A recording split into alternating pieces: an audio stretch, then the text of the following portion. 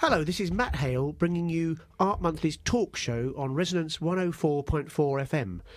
I'm speaking fairly slowly. I try to do this because I tend to speak very fast. I'm afraid you can't ask me to speak slower where you are, but Morgan and Dave can tell me to slow down, which they may well do. I am in the studio, therefore, as you heard, with Morgan Quaintance and Dave Beach, who've both written features, and they are in the issue of Art Monthly, which is number 370 and is the October issue. It's crammed packed with other things too, but I have selected them both, and they very kindly agreed to come on and try to teach me and teach you. That doesn't mean, I don't mean that patronising, I mean genuinely get across to us verbally what they've written, both of which are fairly, what I would call dense texts, not academic in that sense, necessarily in the dry sense, but they're definitely trying to say something quite complicated. I've read them both twice, and I am not struggling, but I'm definitely looking forward to them to be expanded upon a bit more. Now, Morgan, we're going to begin with you. Yeah. Not for any particular reason, really, but we think there probably is a link towards the end of your piece, or where yours is aiming towards, with Dave's, and we'll make that crossover at some point. But obviously, Dave's going to come in and ask some questions as well during, hopefully. And I shall now begin by trying to give a tiny bit of intro about what it is about. It's called, in the magazine, Post-Racialism, which I don't think you called it that. I think you called it Beyond Identity Constructs, which is our subheading. Morgan Quaintance looks beyond identity constructs. And implied in that, to me, is that this idea that you're looking again, really, at a whole load of a situation, in a sense, and a history which has gone on, and you're now looking at it from a new position as a younger... and this is what I'm going to do throughout the whole programme, right? I'm going to say something. I'm going to say, is that okay? Because I'm, being a white middle-class man, genuinely... I'm not. Okay, yeah. I'm nervous of saying wrong things. Yeah, you sure. But you are what I think is known as a black man. But correct me if I'm wrong. But this is the subject that we're talking about in a way. Yes, it is. And identity and cultural positioning by people like me. And I don't want to do that to you. I want you to do it. And I think you want to do it yourself. Okay, let me just jump in. Thank God for that. From the vortex you were falling into there. But sorry. Basically, to start it from a kind of personal perspective, which I really want you to do. That's great. From a personal perspective, it was just I was interested in tackling this topic of identity constructs because I had sort of identified this system of black identity as something that I stood outside of. Now, I think traditionally people associate that kind of sensation or that kind of awareness with the fact that, say, for instance, I'm mixed race. So me being mixed race, the kind of traditional biased, the traditional sort of position of ignorance when... considering somebody who's mixed race is that, well, perhaps they're confused about who they are, and maybe in an art sense they'd be interested in or obsessed with liminality, like proving that, in between things is where it's all at.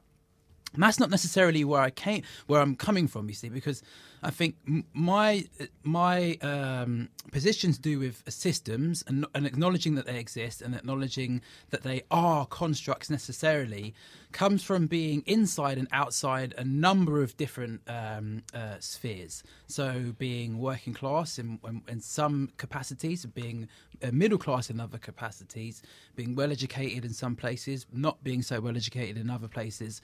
And the more you sort of buttress between these separate systems, in some of which you're seen to be a member of, and others you're seen to be a misfit from, you suddenly start to think, well, I did anyway. That, oh, hang on a minute, these are, I can't be identified by any of these things. They're all extraneous to who I am. The only thing that's a constant in throughout is my own consciousness, is the fact that I am a kind of central intelligence, and tacked onto this central intelligence are a series of events and emotional experiences that are unique to who I am as a person. Everything else is sort of extraneously put onto me, whether it's colour, sexuality, or various sort of group affiliations. These are issues, these are problems for other people are not necessarily for myself. To put it simply, when I wake up in the morning, you know, I'm not black, I'm not middle class, I'm not working class, I'm not well educated. I'm just a consciousness who's sort of struggling towards the bathroom to get ready for the day. And so bringing this to bear on an analysis of black identity, I was like, well, hang on a minute. There's a number of different assertions within this idea of black identity that I don't necessarily agree with. And it's, rather than run those down at the moment, what I wanted to do was just say maybe it's best to let's interrogate this sort of history of representation, and see what this history of representation has missed. And what I mean by history of representation, I suppose, in the article, I'm talking about like so. If we talk about the 20th century and we talk about marginalised ethnic groups or others, then there's a kind of a system whereby they're battling for representation, they're battling for equal rights. So initially it's about equal rights, and then it becomes about representation. So initially it's about being accepted as human beings and being able to have jobs and things like that. And then it becomes about, oh, hang on a minute, yeah, we've got jobs, but we're not in control of who we are or how we're perceived, or our own legacy as represented through images. And what I was interested in is in this sort of second, this second impulse to control representation, to wrest representation away from, let's say, what people have identified as a kind of white patriarchal society, to wrest it away from that and to control it themselves. And in so doing, I felt as if that these new identities that have been self-authored have become what were liberatory for some other people have become sort of albatrosses for others. So for me, perhaps in certain circumstances, it may be sort of a priori that I'm going to be interested in certain topics or ideas simply because of the colour of my skin, which means that I am affiliated with a specific group whose identities have been designated by this second group who were battling for control of their own representation. And so I wanted to say that perhaps now maybe these have become a straitjacket for people, and to analyse what has been missed by, let's say, this second post-colonial group who have made these sort of watertight representations. What have they missed while they've been focused on trying to battle for these representations to be accepted into arts institutions and say onto panel debates or within the sphere of the art world? That's very clear. I think. Well, I think no, but what would be perhaps helpful is if you then said, what's an example of this second colonial generation, an artist? Is that what you're thinking about? Yeah. Okay. So the first post-colonial generation perhaps would be someone like Frank Bowling or Horace Ove or Aubrey Williams, a set of artists, I think, who were mainly interested in I can't speak for Horace Ove, but I certainly know that Aubrey Williams found it difficult to be taken seriously as a kind of modernist artist or an artist working within the sort of the aftermath of modernism. And people like Rashida Reen as well, who was a minimalist artist who found it difficult to be taken seriously as a minimalist artist and not exoticized as someone from, and not exoticized, basically. And I'd say the second post-colonial generation would be people who emerged in the 1980s and who kind of came out of Stuart Hall's inauguration of cultural studies in Birmingham. And so you have people like who seem to sort of come through in collective. So you've got Black Audio Film Collective, Sankofa Films, and the Black Art Group. And for these people that are kind of quite political and they're sort of again sort of agitating for representation, but also within this group, it's kind of like authoring history. So sometimes when you see work, it might be quite. There's a lot of sort of vernacular language to do with the Caribbean. There's a lot of reference to the legacy of slavery, and there's a lot of reference to prejudice and segregation in one shape or the other. And there's also reference to kind of key texts and key events like Harlem Renaissance, Frantz Fanon. So that was basically what I. Are you talking about people like Isaac Julian, Sonia Boyce? Yes, I am talking about those Mark people. Seeley, Lubena Himid. Just to say, Keith Piper. Those were the people within those groups. Yes, who some of whom remain and still exhibit quite a lot. A lot. Yeah, and I mean, Rashid also became the editor of Third Text magazine. Yeah, didn't he? Yeah, I mean, yeah. They're all still making work, more or less, and they're all still active. And so I'd probably say that those artists, you can identify them as a second post-colonial generation. Yeah, I didn't mean to stop. What I've done is I've slightly stopped your wonderful flow. No, it's thanks for doing that. Presumably there's a third generation. Well, basically, I see. In a way, this is a construct as well. This notion of generations. Yeah. It was just an easy model for me to sort of advance the thesis that I was trying to get towards. So, which is basically saying that this second post-colonial generation have done great things. You know, they helped to found INIVO, which is the Institute of International Visual Art. Yeah. And possibly because of what they were doing, a lot of black and minority ethnic artists are being sort of seriously considered, and but we should look at Chris Ofili and Steve McQueen as somehow a product of their sort of agitatory activities. But do you mean like say their position as standard, in a sense standard commercial artists within the culture? The fact that they can be that is almost based on this work by the previous generation. Yeah. That's what I'm saying. Sort of notionally, it seems like one thing could follow the other. I'm not saying it does, but you could see how that might be the case. Yeah. And I'm saying the third generation is simply people who I guess were born who didn't come of age during the 80s and they didn't come of age during the 90s, but more or less came of critical age towards the end of the 90s and have come throughout the noughties and now. Is that you? Yeah, I guess it is me. Yeah, and I mean, I'm quite old. I'm 34, God, and so blimey. So I'm sort of at the far end of this, but basically, it's just I think. Yeah, so basically, as somebody who wasn't personally involved in these struggles and doesn't have an emotional involvement in them, I just feel like best place to be able to stand outside of it and analyse it and say, well, where are the failings in this? Because you do think there are some. Yeah, absolutely. That's really where we should be going, isn't it? Because what do you think are the failings? Well, I think just some of the failings with the group is that they sort of took their eye off of what was happening, really.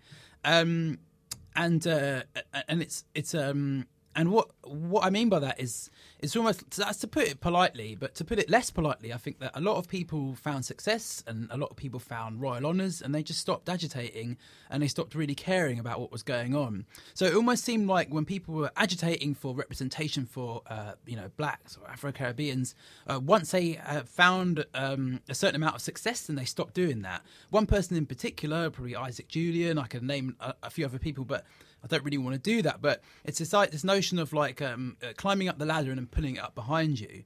And that's all good. You can do whatever you want. But in doing that, they took their eye off what was happening. And I think that the next step from authoring your own representations and critiquing those of the sort of white male patriarchy is to then look at yourself and say, do the same to yourself. Yeah, what's happening here?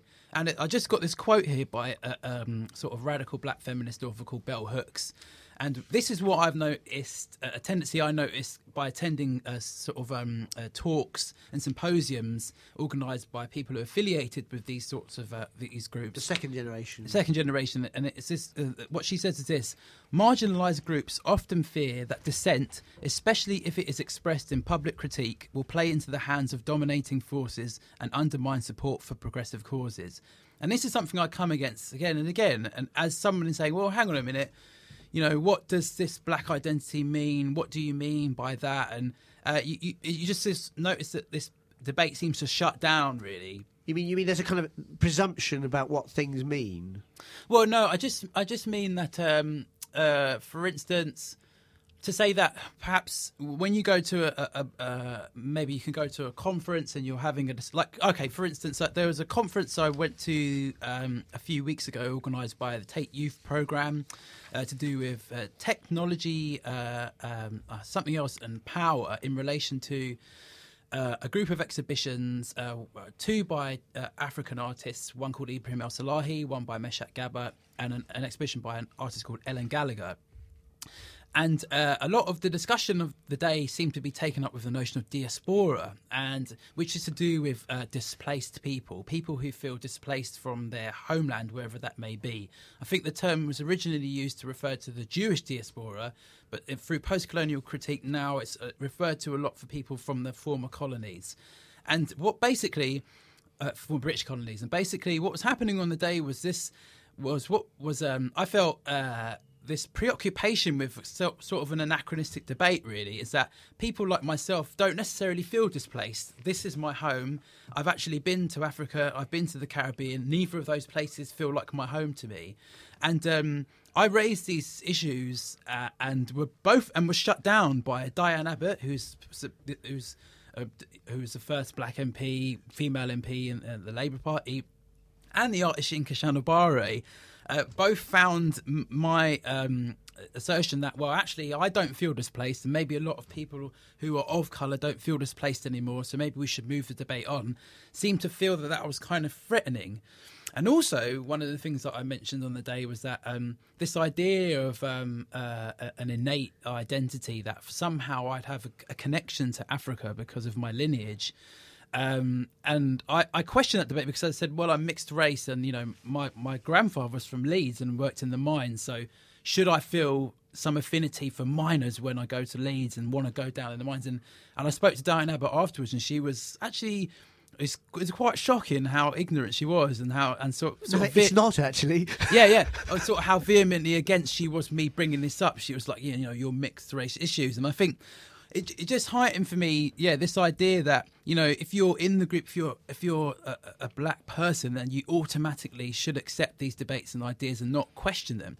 And I was just saying, I just feel like it shouldn't be co-opted by a party who is sort of guarding the parameters of the debate. It should be able to move forward, and I think move away from being a racial-specific debate, and it should also it should just sort of, everybody should be able to speak. Me saying that doesn't mean that we should do away with battling for representations and enfranchisement in society, and sort of like.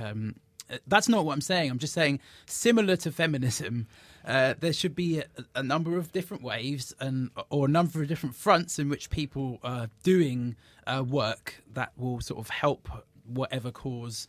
And I just think that the debate of multiculturalism and diversity is sort of frozen and is not really allowing this.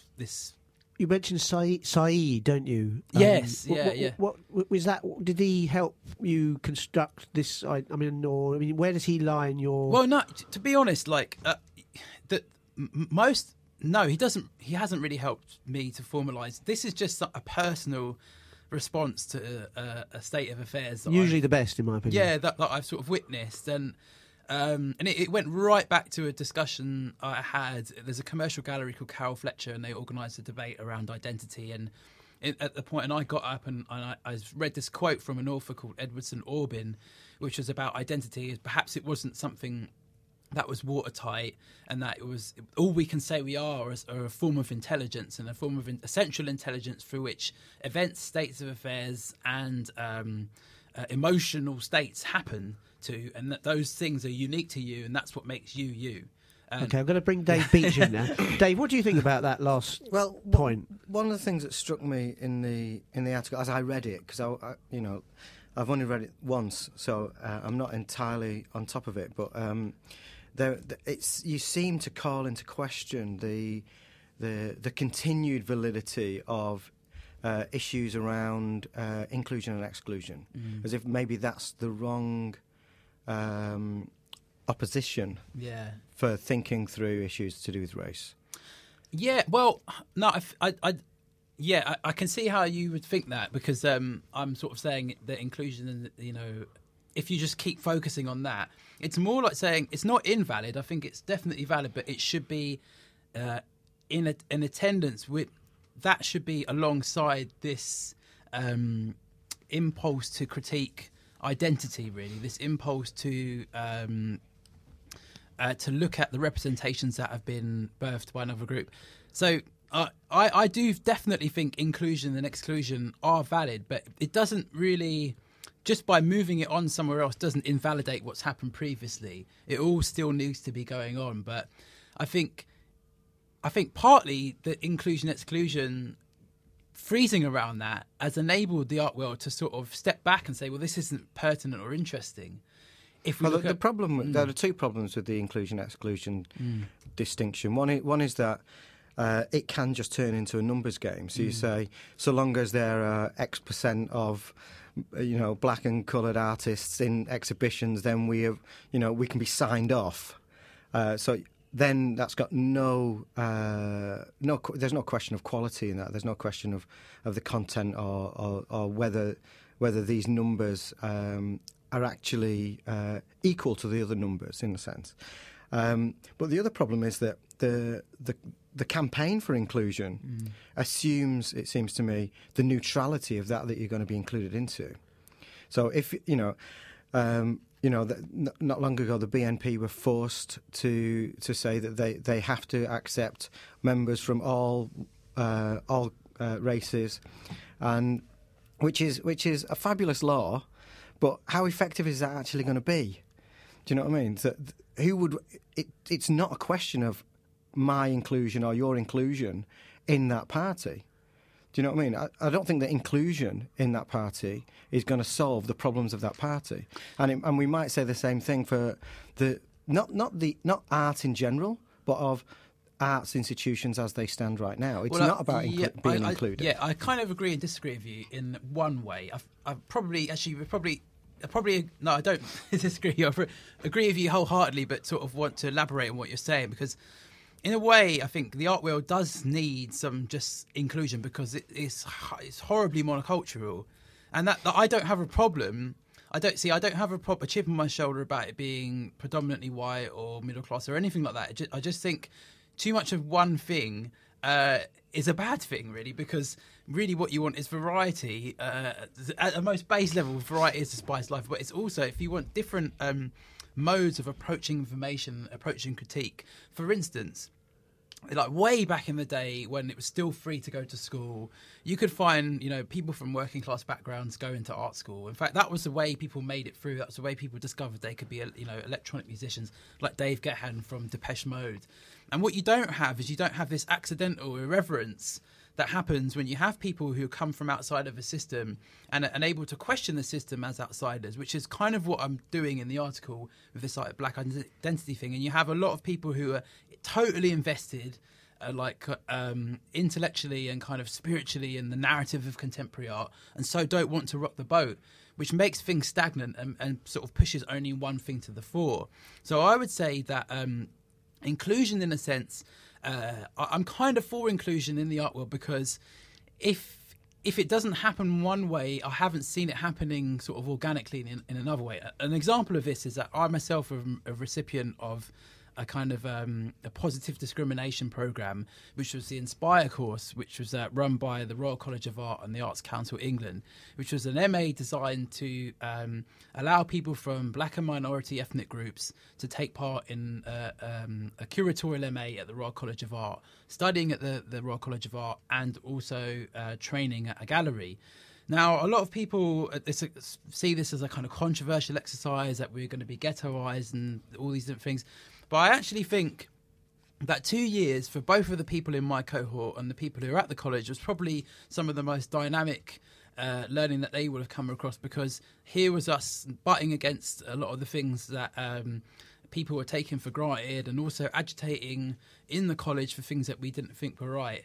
Now, I'm not too sure if I don't know about positive discrimination as a kind of rule of thumb, but I certainly, and I'm not too sure. I was sort of ambivalent about the course really, but I have to say that I think the overall effect of us coming out of that masters and going into the art world has been quite effective and has been quite interesting, I think. So yeah, I don't know. It's a difficult one. Well, the thing about positive discrimination is it puts a kind of it puts resources behind the political commitment. So when I talk to artists from who went to art college in the early 1960s, artists like Terry Atkinson, about getting the chance to go to art college, and it was because they just introduced the possibility of getting grants, and he wouldn't have gone to art college without it. And if you don't put material resources behind your commitment to expanding education to those with ability rather than those with money, then it doesn't. Then it's just a kind of paper exercise. So it seems to me that what you're talking about there is a whole group of people have put together a kind of infrastructure for making this commitment real. But what I get from what Morgan's saying is that which may link with Dave's piece, which is where you say that people should be critical and questioning and deconstructing the identity still. Yeah. And carrying on that, because within all this, it's fine saying we support you, come in. Yeah.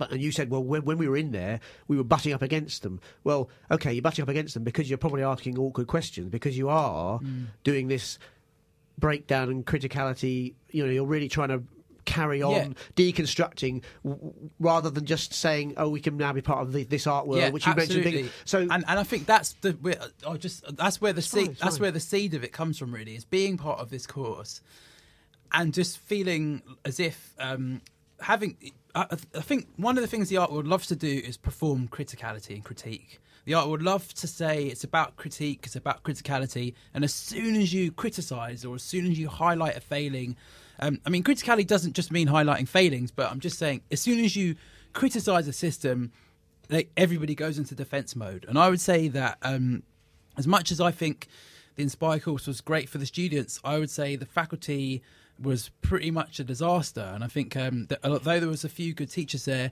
were some who were just like shouldn't have been teaching, had no business with students. Some of them openly didn't really like students. And I think I for one was like, I'm not going to be here and be thankful for being in this situation. I'm going to tell them what's wrong and if necessary write about it. And I think that sort of goes back to the idea of like marginalised groups fearing dissent. And it's like if you're within this milieu of sort of black identity, then you're just supposed to keep quiet and not talk about the cracks, not highlight the cracks. But I think it's important, and that's why I was saying part of what they've missed is this thing that I highlighted called the depoliticisation of African American culture, and I thought that was really, really important to look at, and to look at how that tied in with this idea of neoliberalism and this idea of like capital and.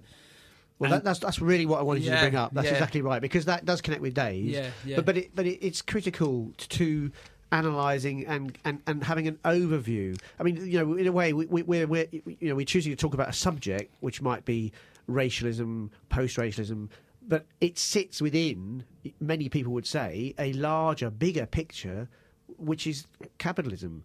I mean, that's an argument you can have. Some people would say, well, you can't, deal with one as far more important than the other. But I mean, that's, you did bring that up in your piece when you were saying lots of people adopt these black people have aspirations which are actually capitalist based and given to them, and they don't even know it, and they don't know their own identity really. Yeah, well, that was what I took from your suggestion. I wasn't necessarily. I mean, what I try to do is not so much say that prescribe it's just for black people. No, it's just which I would agree. So me too. I just think it's like. It's one, especially when I was saying urban identity, and the urban identity really is a multicultural thing. And I was just sort of saying, what happens when people start to construct identities? Who is it for? Who does it benefit? And you can see that the sort of constructed urban identity, which took hold in the late 90s and really was like sort of ossified in the noughties, it really benefits companies. It really benefits people who are making commodities that people aspire to So own. are you saying that those companies are ultimately constructing people's identity? Is that what you mean? Well, I don't know. No, I'm not saying it's as direct as that, but No. I'm just saying that in some ways, these aren't. It's not like it's quite a complicated thing, and it's almost like once you start going down the road of like neoliberalism and these sort of larger institutions who are controlling people's wants and desires, it starts to sound like sort of conspiracy theories. But actually, if you just plainly look at the way society is going, it's obvious that is the reality, and it's not the paranoid reality. I mean, and I guess when I was talking about the London riots, I was saying, look, that's just an open example of how people's like intellectual lives have been narrowed so dramatically by the mainstream media or by what the image system that they've been brought up on and fed. And I just think I think maybe perhaps this idea of like an urban identity is part of it. I mean, it's just part of a set of tools that allow people to be controlled and allow people's desires and wants and fears to be modulated in tune with the kind of dominant ideology. And the dominant ideology is neoliberalism and capitalism. Yeah. So, and to understand what you just said, Yeah. it can then be applied, once you understand that, to your own identity, whatever you are, and then you can begin to construct your own and take control of it once you understand what you said. yeah, I think so. I think so. I mean, without it, you are going to be pressured all the time to be something else, and you're going to be fighting all the time, aren't you? I mean, I'm not saying you can escape it. Yeah. That's a whole, as you say, another huge, massive argument. Well, not argument, but Dave, bringing you in on your feature, yours is called, well, in the magazine it says The Art Anomaly, but it says in the footer or in the description of what it is, Dave Beach on art's economic exceptionalism, which, on a reading of which I've crudely done, but would be that somehow art as a commodity or as an object or as a thing escapes. In other words, it's exceptional to the standard capitalist produced object. Is that basically beginning somewhere where you're starting? I mean, if you start with the object, then art doesn't seem to be exceptional. So you have to start with its mode of production or the social relations of production, really, which is to say that the capitalist mode of production has a capitalist who pays wages and buys raw materials and thereby owns the products and then sells them for a profit. That relationship doesn't exist for the most part in art. You don't have a capitalist who employs people to make art and buys their raw materials and pays the rent of their studio. So we don't have that productive capitalist worker relationship in the production of art. So that already makes it exceptional right from the start. right. Interesting. I just thought I'd mention this. What I'm doing with this article is very similar to what Morgan's doing in his, which is that I'm kind of standing up against my own tradition. So my Marxist tradition says that art, like Adorno said, art isn't just art which is then also commodified. He says it's commodified through and through. And so my Marxist tradition that I'm working through has assumed the exact opposite of what I'm saying. So not only the neoliberals, but the Marxists as well have always said, or at least since the 1920s, that art is a commodity like everything else. And then you get the neoliberals saying art is a commodity like everything else. And so what I've done is look into not how objects are exchanged for money, which is obviously the case, but whether art is produced as a commodity in the way that commodities are produced by capitalists. You mean you're suggesting that it may be able to escape that definition? Well, I think it's not even about escape because it just doesn't correspond to that mode of production. Artists have not been subsumed by capital in the way that workers have, in the way that wage labourers have. So artists are not wage labourers. So they're not alienated from their products and they're not alienated against the means of production. Like one of the fundamental things about capitalist production is that the worker doesn't own the things that they produce. Whereas if you think about a pre-capitalist worker, a peasant or something, They own the product that they produce, but their surplus that goes to the landowner is done often on a separate field. So they work for the landowner on another day, one day or 2 days a week or something like that, and they produce separately. But the crops that they produce for themselves, or the handicrafts that they produce for themselves, are theirs. And it's actually historically quite because a lot of artists actually do that. I am an artist and I work for Art Monthly 3 days a week, and 4 days a week I produce work which is mine to sell or not sell. Not sell usually. And that's it. That does equate. I can feel that. Well, so that's a pre-capitalist social relation, which is that you are a free worker making your work, which you own, and you own the means of production too. You own your own camera, and so on and so forth, which is not typical of capitalist wage labourers. But what would you? I mean, that kind of makes sense Morgan. That kind of makes sense when you're talking about traditional modes of production. But how would you apply that to immaterial labour, for instance? Especially if, say, somebody was an internet artist and they were using tools that weren't their own. They were using tools that were offered by another software company, and they were also hosting their work in the cloud, which is owned by another company's server.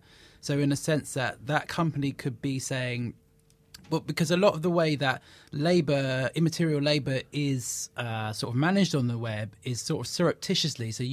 So let's say if you're making Facebook updates, you don't feel like you're involved in sort of wage labour because it's a free service, but you're actually you're making content for a company, basically. So you are kind of engaged. You mean they can sell adverts because you produce content which attracts the right advertiser to put something. Not only that, but yes, that the advert argument, but also you're just making their website more attractive for advertisers, but also for visitors, because it's like a blog, but it's a blog for Facebook, or it's a blog for someone else, and it's not independent. It's not independent. So it's not on a piece of land of its own. No, it's on a piece of land that's still owned by the landowner. Yeah. What we need to do is to look at the economic relations.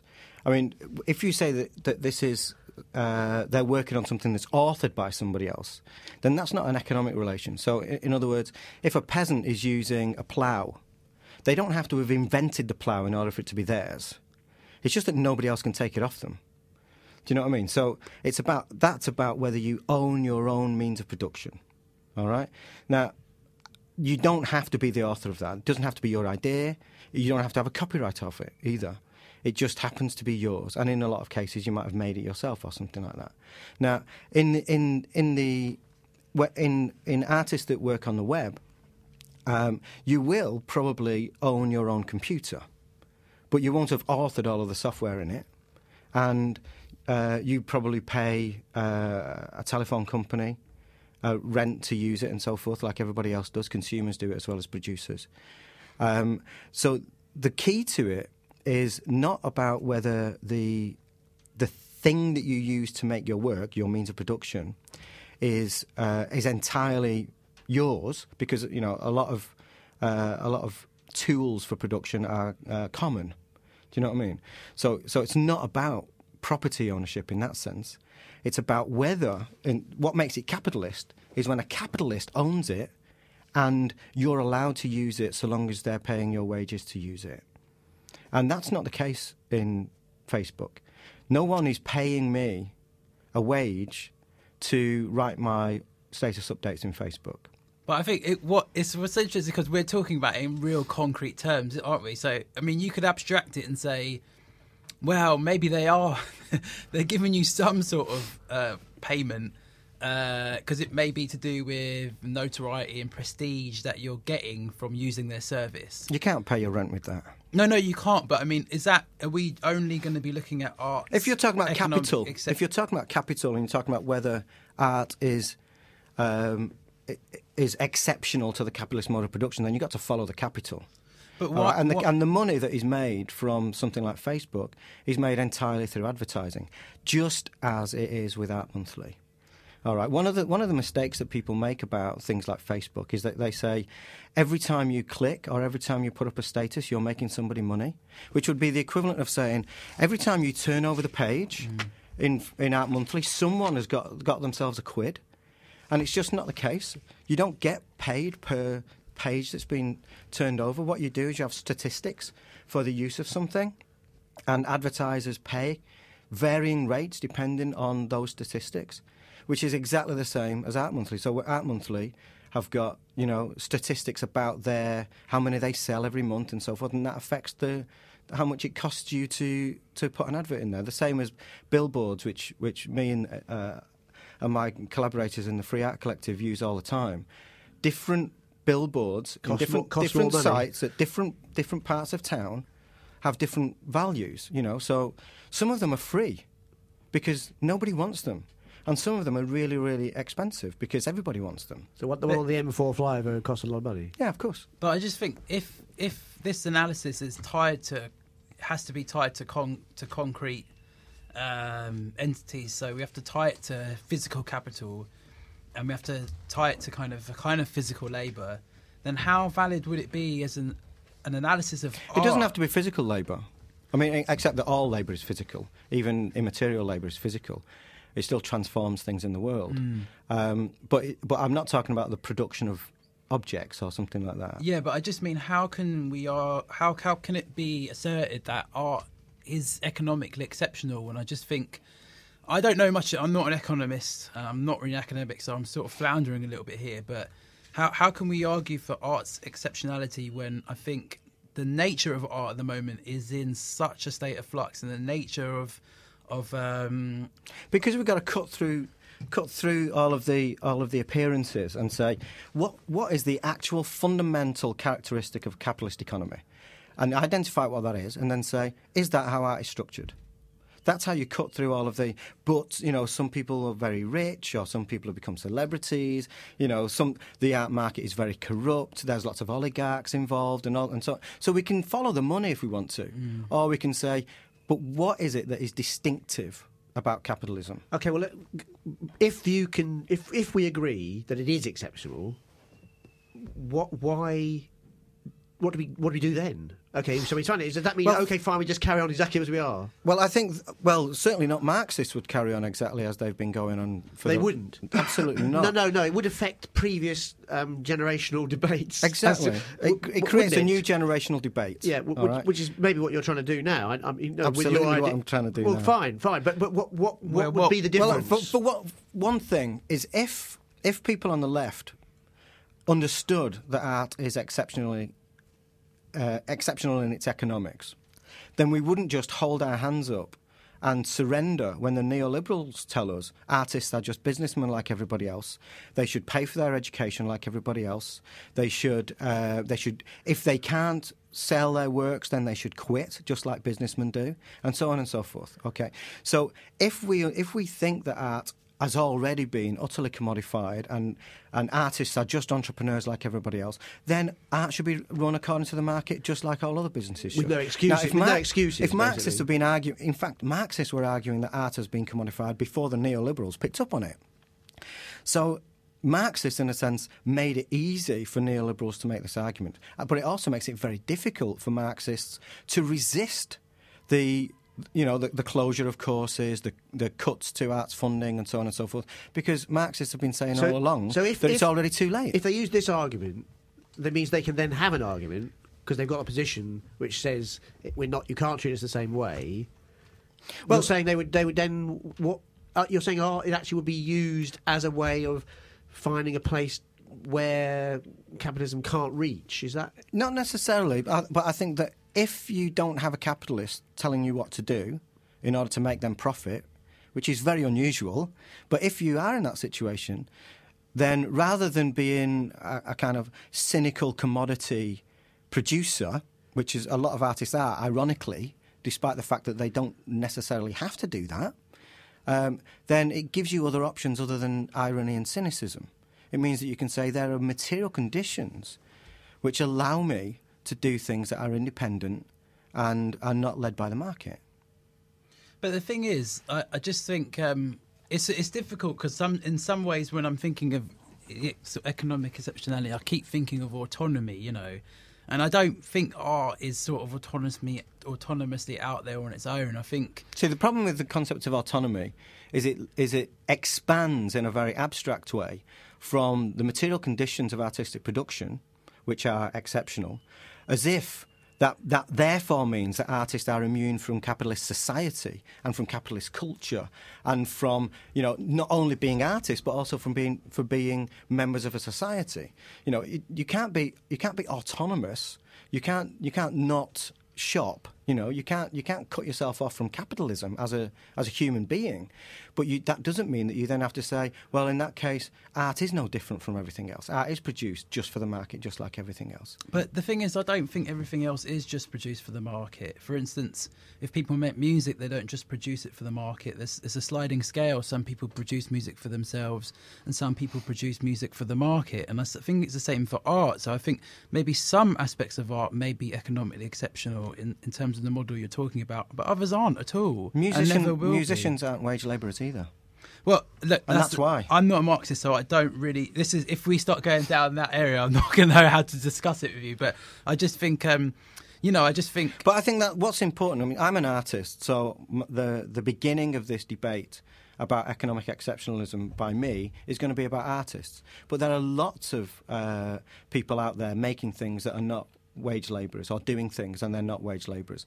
So economic exceptionalism needs to be rolled out, really, and musicians and you know, comedians. You mean broadened as far as possible to show how many people actually escape it? What I would like is for us to, on a case by case basis, is look at something and say, is that economically exceptional? And if we can lay out what economic exceptionalism requires, then we can then apply it to other fields, and we can say, oh, look, music is economically exceptional too, or some parts of the music industry. Where does self-employment come into this? Nowhere or somewhere? Well, self-employment is a transitional status. You know, I feel it is because you can be a self-employed worker, like a plumber, you know, but you can also be a self-employed entrepreneur. So you have to go on, like I said, you have to go on a case-by-case basis and say, is this instance an instance of exceptionalism, or is it in fact just that this person is now a capitalist? What would the case-by-case analysis yield? How would that? What would that do? Because I think on the one hand, think about what you were saying about the difficulties that arise from the concept of black identity. Yeah. The concept of black identity is a universal concept, yeah. and it appears to apply to all individuals regardless. All right, and what you argued for was, if you like, a case-by-case analysis of individuals that is not already determined in advance by this concept, this general concept of black identity. And what I'm doing here is saying, we know how capitalism works, we know what capitalism looks like, but we also need a case-by-case analysis of actual activities by actual people and say, is this an example of that great big thing, or is it not? Is there something different about it that we need to pay attention to? But the thing that I find difficult about that comparison is that if I'm saying, well, I as an individual, and I wasn't really saying, I was saying that not necessarily a concept, but more a construct. So the idea that this has been fabricated by somebody somewhere at some point for a specific reason, and that once you go in and analyse these different things that have been constructed, once you deconstruct the construction, it might enable you to look at it in a different way, in a different critical way. So it might yield more critical, different results. It might enable you to sort of enter into different arenas of debate, and it might enable you to make different types of artwork that are maybe more interesting, and sort of reinvigorate debate around multiculturalism. When you say more interesting, I mean, do we mean more effective? And if you mean more effective, do we mean at what? No, okay. So basically, in philosophy at the moment, right, there's this sort of sexy idea called object-orientated ontology. It's not that sexy. Now, a lot of people are kind of basically, Graham Harman and a few other people are arguing for a sort of problematizing anthropocentrism in the world. So saying that man isn't the center of the universe, and he's not also saying that that sort of maybe the wind, rocks, and all these different things have a type of agency. Not that they're like sentient and that they want, that door doesn't want you to go through it, but it has some sort of agency. Now, people can get really annoyed about it and say, oh, that's ridiculous. It's another example of like ivory tower philosophizing of no connection, it's rarefied. Or they can say, well, let's consider that, and what are some of the philosophical possibilities that this thing might yield? What might we be able to think about if we hypothesize that might be the case? And so I think that was a kind of long way of saying, if you hypothesize that identity as a construct, it would enable you to make work like this guy Dean Blunt made, who I was talking about in the article. One of the problems with the construct... If I could just finish, one of the things I'm thinking is how would... If you're saying that art is economically exceptional, it seems like quite a complex argument. So how... It's a complex argument. What would it yield? It's a complex society. See, that's what I'm saying. A case-by-case analysis of... this just seems quite convoluted, and I wonder how... A case-by-case analysis is what we're used to in art. We want to judge artworks independently. We don't just want to generalise all the time. Oh, so would it be who would be doing it? Critic? Because I thought, is it policy or is it critic? Why wouldn't everybody do it? Well, because we don't have time. But I don't care whether you've got any time. The problem with the reason that it's interesting for you to talk about the construct of black identity is because what you're trying to do by naming it that is to separate the construct from the reality. So in other words, if you don't call it a construct, if you just call it black identity, then it's as if the world has already been described and we know what it looks like and it's real. It's a fact. Okay. It's a fact. It's a fact. And so by calling it a construct, what you say is there's two things for us to consider here. There's the history of the ideas around black identity, and there's the history of the actual lived experience of black people. All right, so you want to separate those out and then say, right, now on a case-by-case basis, we can bring them together and see whether they fit. And quite often, we would expect them not to fit. And you can't do that except with a case-by-case analysis. You can't do it in general, because as soon as you do it in general, then you're back to another construct.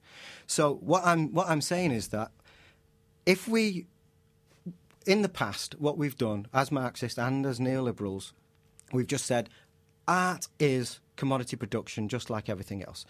And so we've got this construct, in your terms, we've got this theory about how art relates to capitalism. And what I'm saying is, if we treat that as a theory, not just as a description of reality, then that gives us the opportunity to say, how does that theory actually match up? Does a case-by-case analysis of artists and how they work actually match this very generic theory of how art relates to capitalism? And one of the things that I'm trying to do is say, let's not actually start that debate by talking about art's relationship to capitalist society.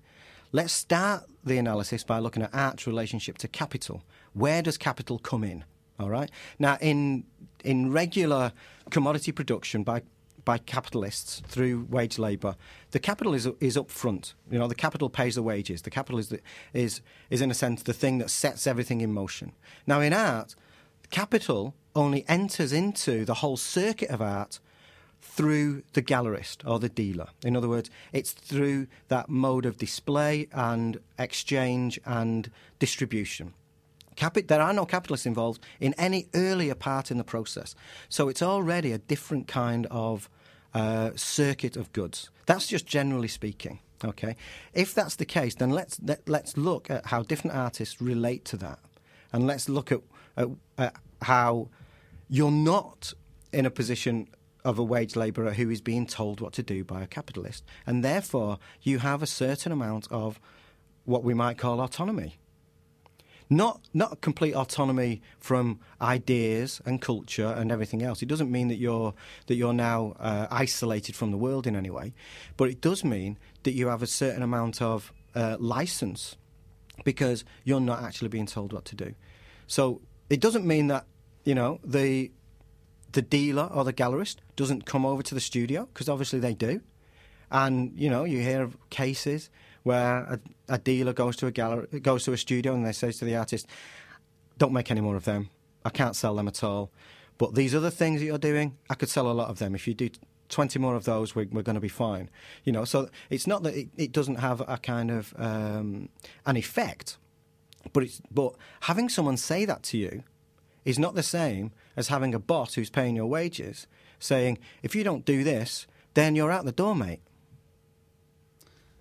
It might be the same effect for some artists, though. Yeah. And this is Yeah, where, because that's where reality cuts in. Because if someone says that to me and I know that's my income, and I am actually beginning to rely on that deal for selling my stuff to survive and eat, or pay the rent, the studio, or whatever, maybe make a profit, then I might bend to it. But I would agree that is a particular specific example which I would be able to analyse myself in that position, having understood what you're saying. I would look at it slightly differently. Just as an illustration of what we like, a rule of thumb for what economic exceptionalism might be, or how we might picture it or think of it in a clear way. Think about political activists. Okay, if you're a political activist, no one's paying you to be a political activist. All right, you're a political activist for your own reasons. Okay, and you go out and you do it, and in bourgeois terms, it's voluntary. All right, it's not voluntary because it's more you're compelled. It's necessary. Yeah, exactly, and you're not doing it for that kind of that kind of social esteem that you would get by working for a charity or something like that. But you're doing it, and you're not thinking about how am I going to profit from this. How am I going to pay my wages? How am I going to pay my rent by doing this? And no one's gone around demanding that political activism ought to be waged. Do you know what I mean? And rightly so. It's not that kind of activity. Because the problem arises. What about Julian Assange? But if political activism does become waged, which in some cases we may find it has, then it opens up the possibility of all kinds of corruption, doesn't it? Yeah, which we can find.